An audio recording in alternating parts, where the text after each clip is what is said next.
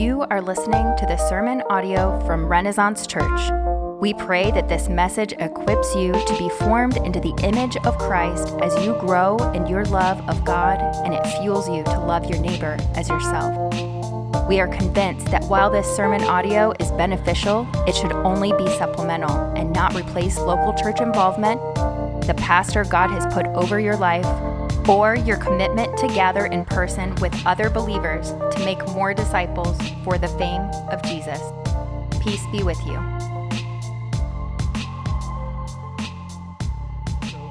What I'd love to do is I'd love to prepare our hearts, prepare our minds and our souls for the reading of God's Word that's going to come to us today from Exodus chapter 6. That's Exodus chapter 6. For those of you who are new to your Bibles, that's going to be the second book in your Bible. So Exodus chapter 6, verses 14 all the way through 30. So my friends, my family in Christ, hear the word of the Lord. These are the heads of their fathers' houses. The son of Reuben, the firstborn of Israel, Hanok, Palu, Hezron, and Carmi. These are the clans of Reuben. The sons of Simeon, Jemuel, Jamin, Ohad, and Jachin, Zoar, and Shaul. The son of Canaanite woman. These are the clans of Simeon. And these are the names of the sons of Levi according to their generations: Gershon, Kohath, and Merari. The years of the life of Levi being 137 years. And the sons of Gershon, Libni and Shimei, by their clans.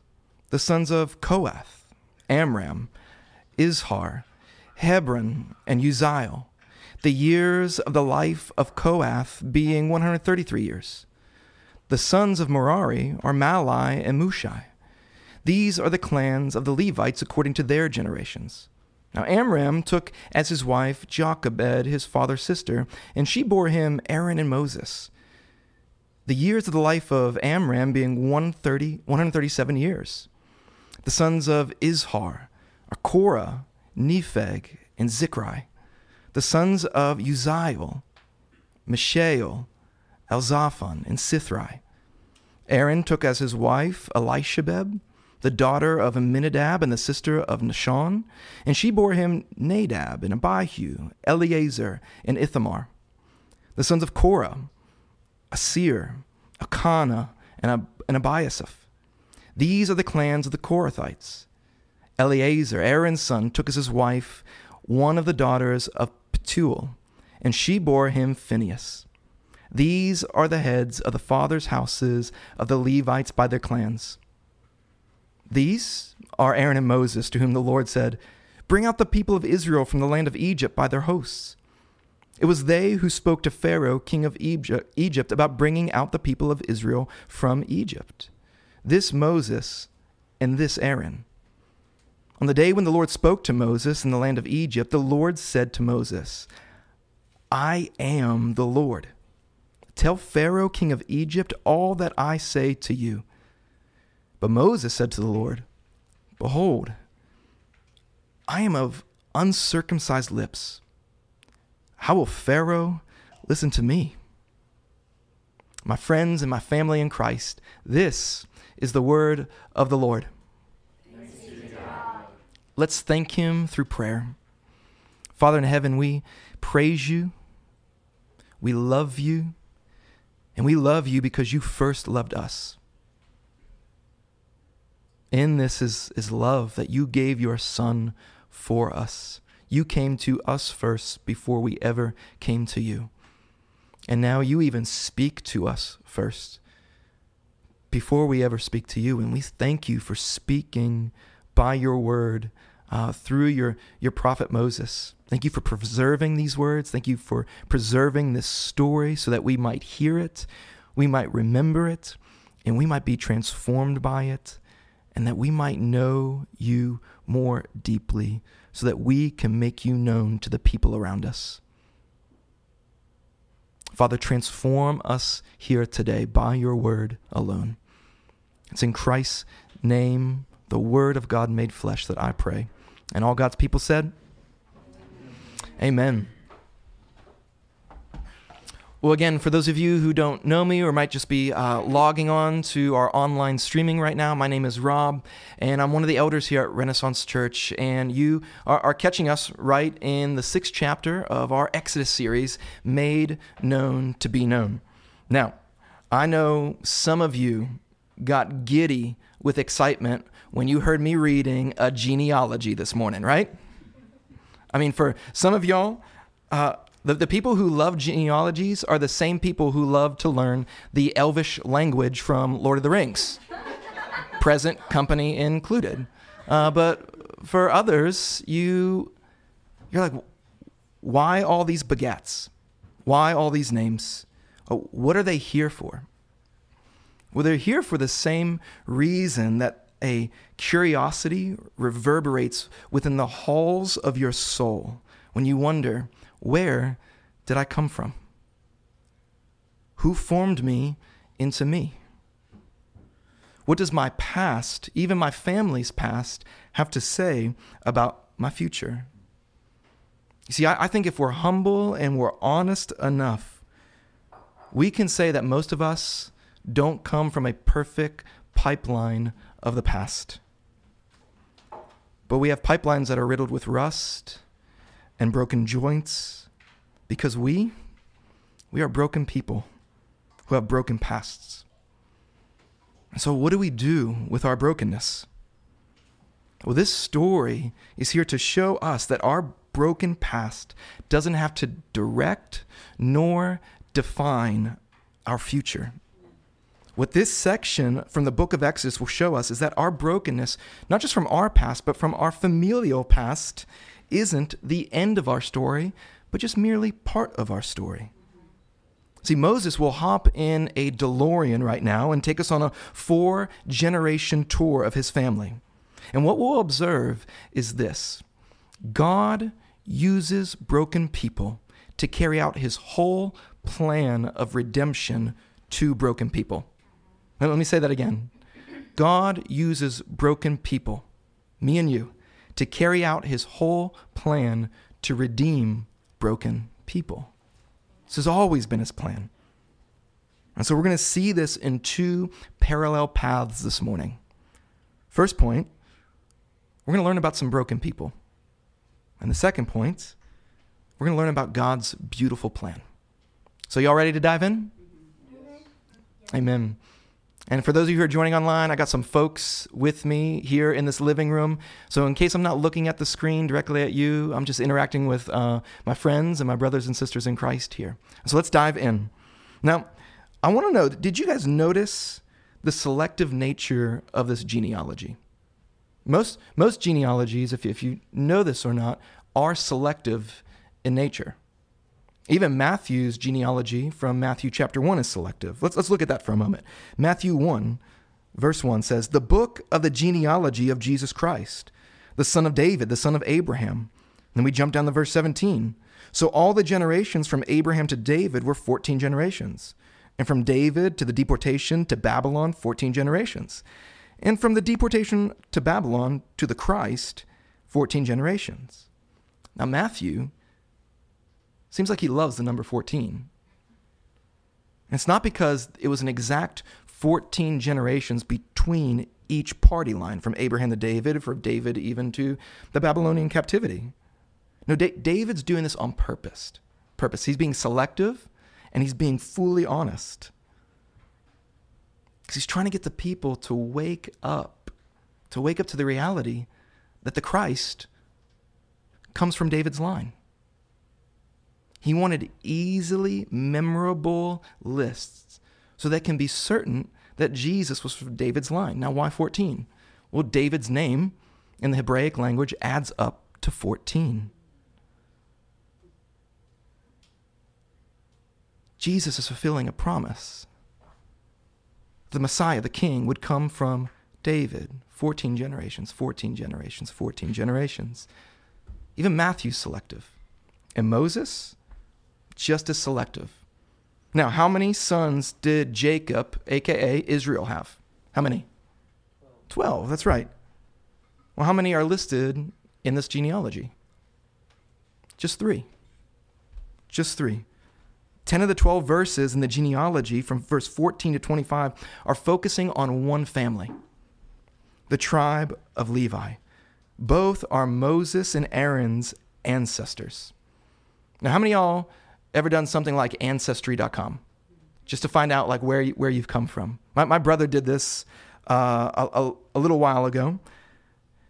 And what we found out is all the places our families sailed from. However, what it did not include was my ancestors' stories. I don't know their successes or their failures. I don't know their joys nor their struggles.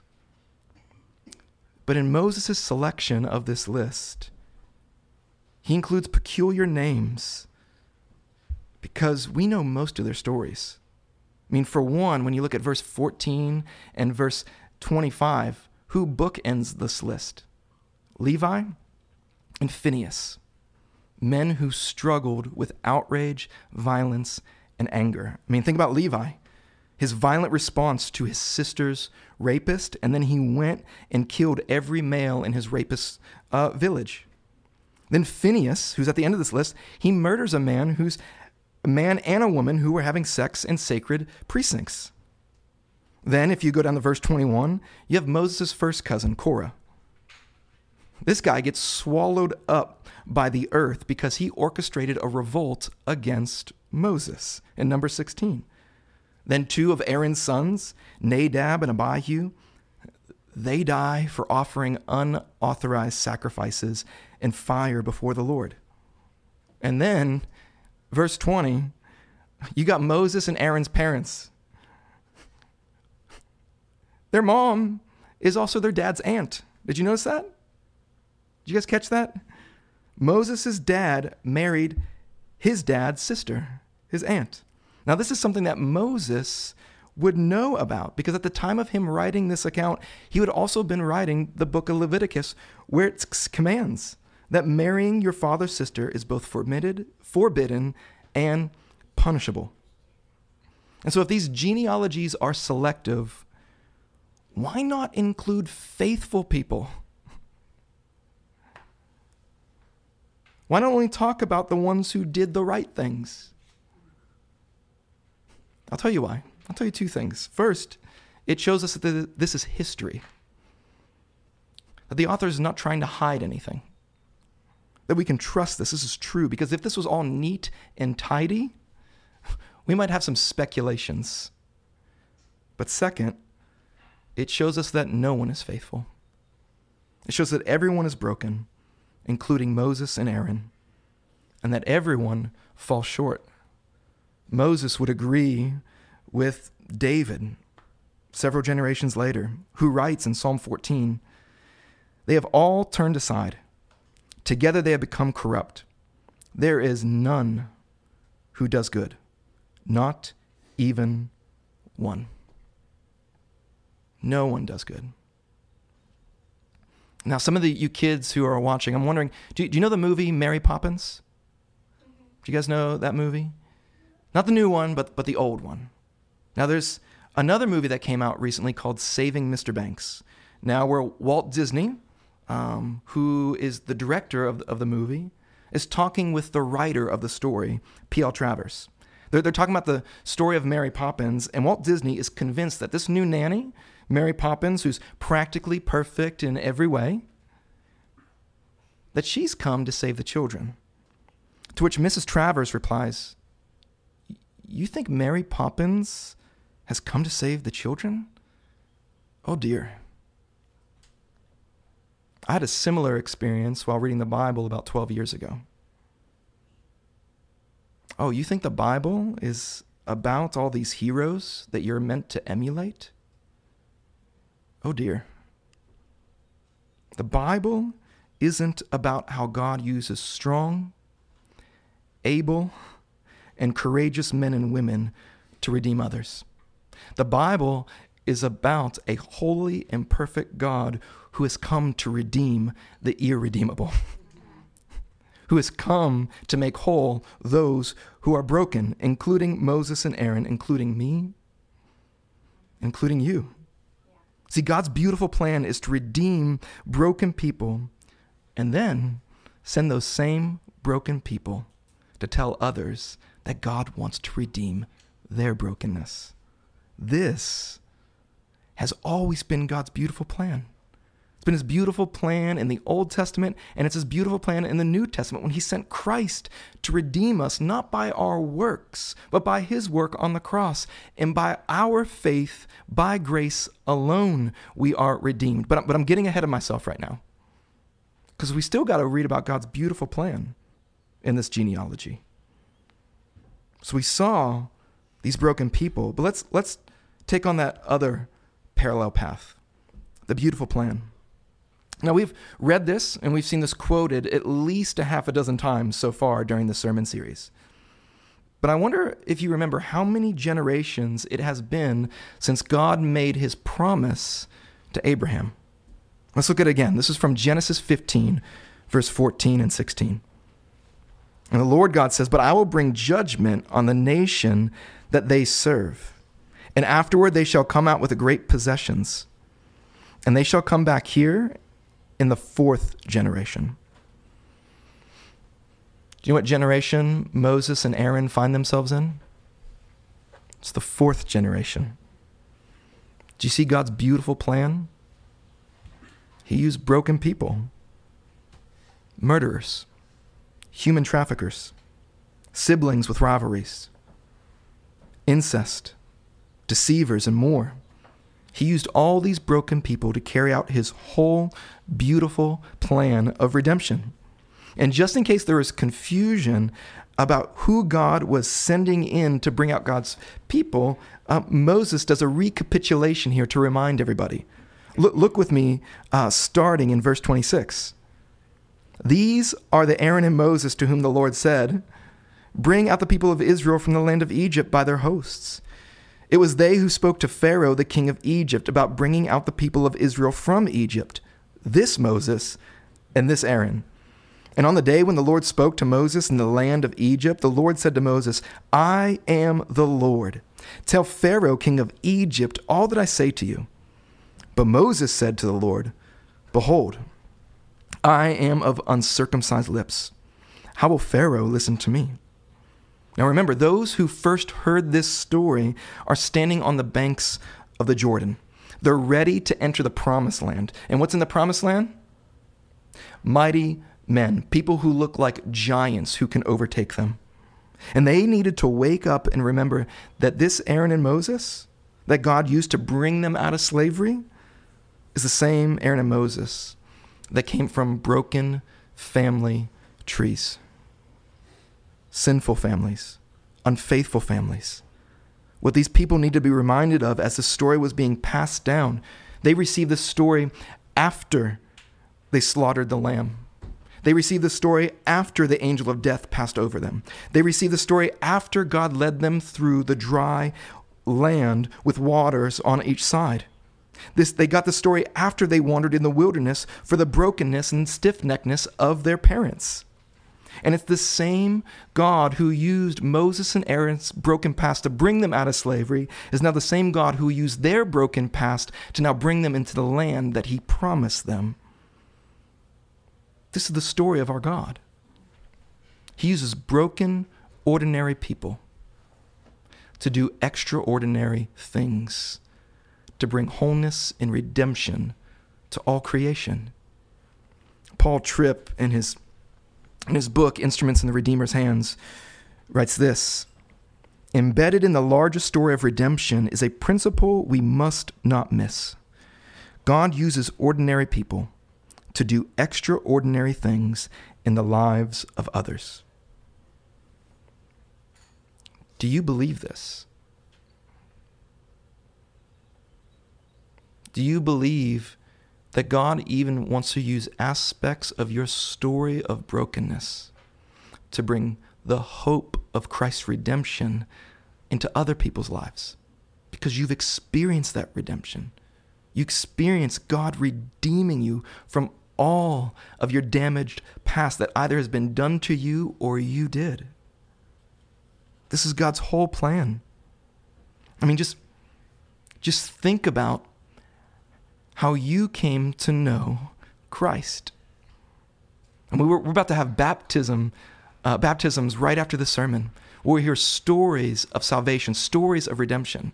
Let me ask you, who shared Christ with you? Was it a perfect person? Was it a fully righteous person? No, it was a broken person who wore Christ's righteousness. It was a sinful person who wore Christ's holiness.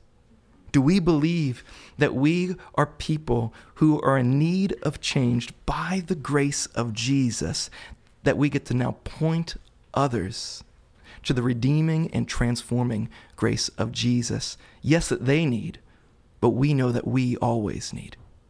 Do we believe that? I mean, most of us, me included, I still believe that I'm called to be, or I have to be, the hero or the redeemer. You see, on one side of the coin, there are people like the Moses we met back in chapter 2. Remember that Moses? When he stepped into a problem that nobody asked him to step into, and God did not ask him to step into. And what did he do? He murdered an Egyptian. This is like the man who pushes faster and harder to try to bring about change that no one asked him to bring about, and that God is not asking him to bring about. This is like the person who won't stop barking her personal views and opinions until you change and are redeemed by her personal views and values. Why do they do this? It's because they think that they are the redeemer, and you're the only person in the conversation who needs to be redeemed. So that's one side of the coin. The other side are people who sound like Moses in this story. In verses 29 to 30, how will Pharaoh listen to me? I've screwed up. I have a past. I have a speech impediment. Last time I tried, it went horrible. Last time I tried, nobody listened. Last time I tried, I said the right things, but I said them in the wrong order at the wrong time. Anybody been there before?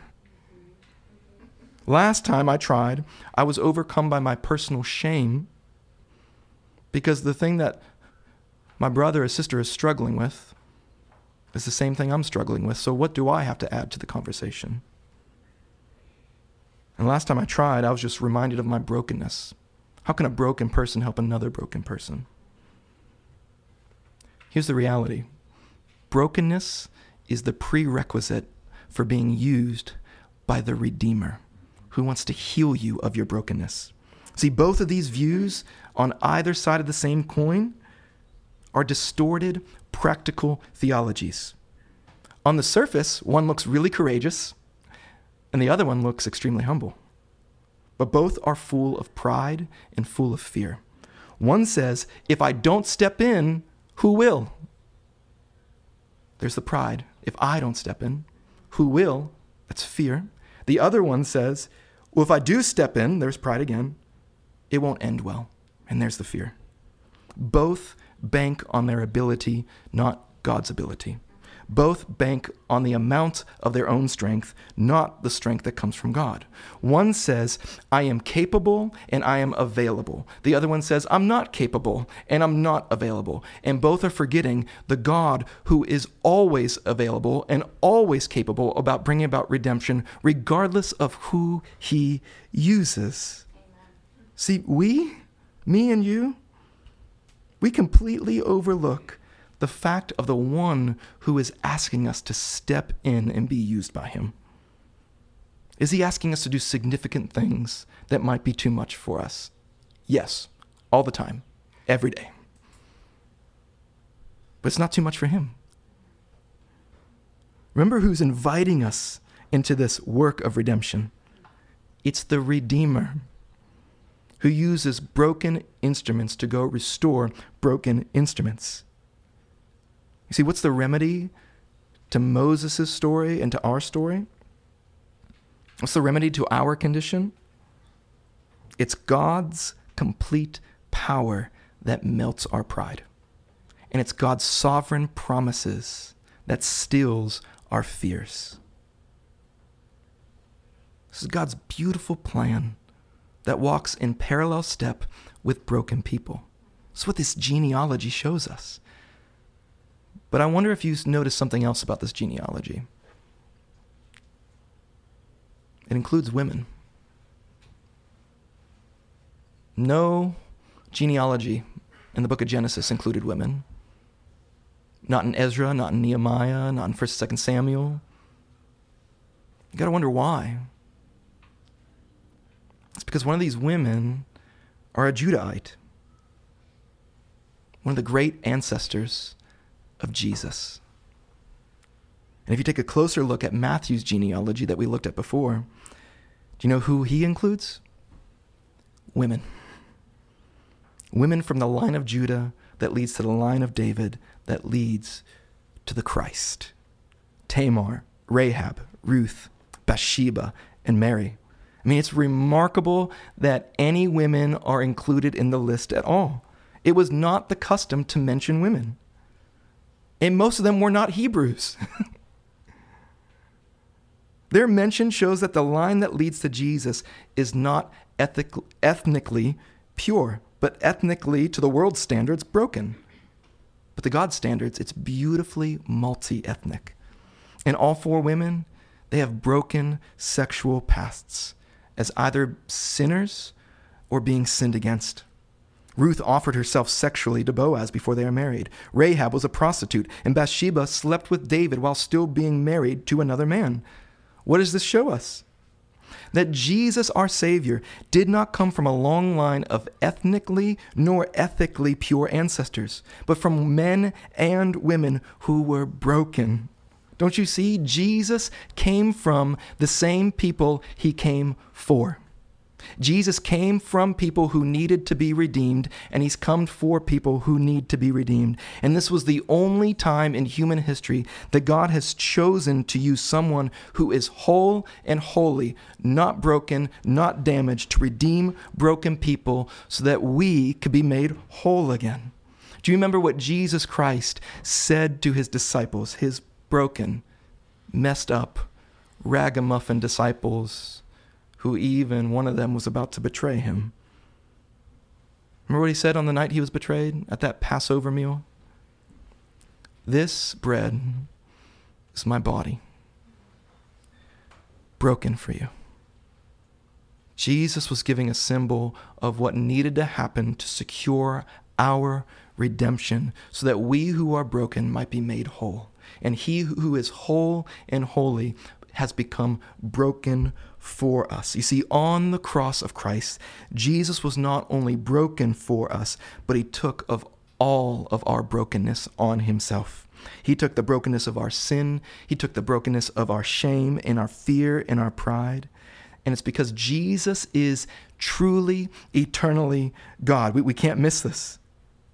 That this perfect, spotless Lamb who takes away the sins of the world, that because he's truly God, he's existed eternally in the past, the present, and the future. Time has no hold on him. The Son of God is able to take away all human sins, past, present, and future. And because he is truly human, he now comes as our perfect, spotless man, where he becomes our story on the cross. He gets our story of brokenness so that we get his story credited to us by faith, which is a story of holiness and wholeness. And Christ, listen to me, he just doesn't take part of your past. He takes all of it. He just doesn't take part of your sin. He takes all of it. Christ takes all of your brokenness. He takes all of your shame, all of your fear, all of your pride, so that you wouldn't experience the greatest brokenness we can ever experience, separation from our God in hell for all eternity. And he's done this so that we can be whole and holy. See, when you put your faith in Christ Jesus and his death on the cross and his resurrection from the grave, we're able to recognize the only part that we did play in the story of our redemption on the cross. What part did we play? We certainly weren't the heroes. But the part that we played in our salvation was the sin and brokenness that necessitated our redemption. And when we see that has been nailed to the cross in full, we see that our past no longer defines us, but Jesus defines us. We see that our future, our fears about the future don't define us, but Jesus' future glory defines us. And we see that even right now, whatever you're sitting in right now, it does not define you. Amen. Jesus defines you. His story defines you. And when you know this, and you're able to admit that you're not called to be the Redeemer. You're called to point others to the Redeemer. When you know this, you remember that you're not called to be strong in your own strength. We're called to admit that we're weak so that we can experience the power and the grace of God working in us and through this. See, when we know this, we'll have humble confidence to say, I'm available. I'm available to step out into this broken world and not succumbing to my thoughts of smallness, to my thoughts of the magnitude of the problems out there. But I get to remember that who I am is someone who has been lit by the redeeming grace of God, and who God is, a God of awesome power and awesome grace who wants to work through me. This is where we get to step out and declare to the world, my story is not defined by my work. My story is defined by Jesus' work. And it's continually being defined by the Spirit's work, who is actively at work in me to make me more like Jesus. That we're confident that the work that Jesus began with us on the day of our salvation, he'll complete it at the day of his coming. And until then, we're going to keep declaring to others that we are a broken people in need of a Savior, to other broken people who are in need of a Savior. This is God's plan, to use broken people to carry out his whole plan of redemption to other broken people. Amen? Amen. Let's pray. Father in heaven, thank you that Jesus is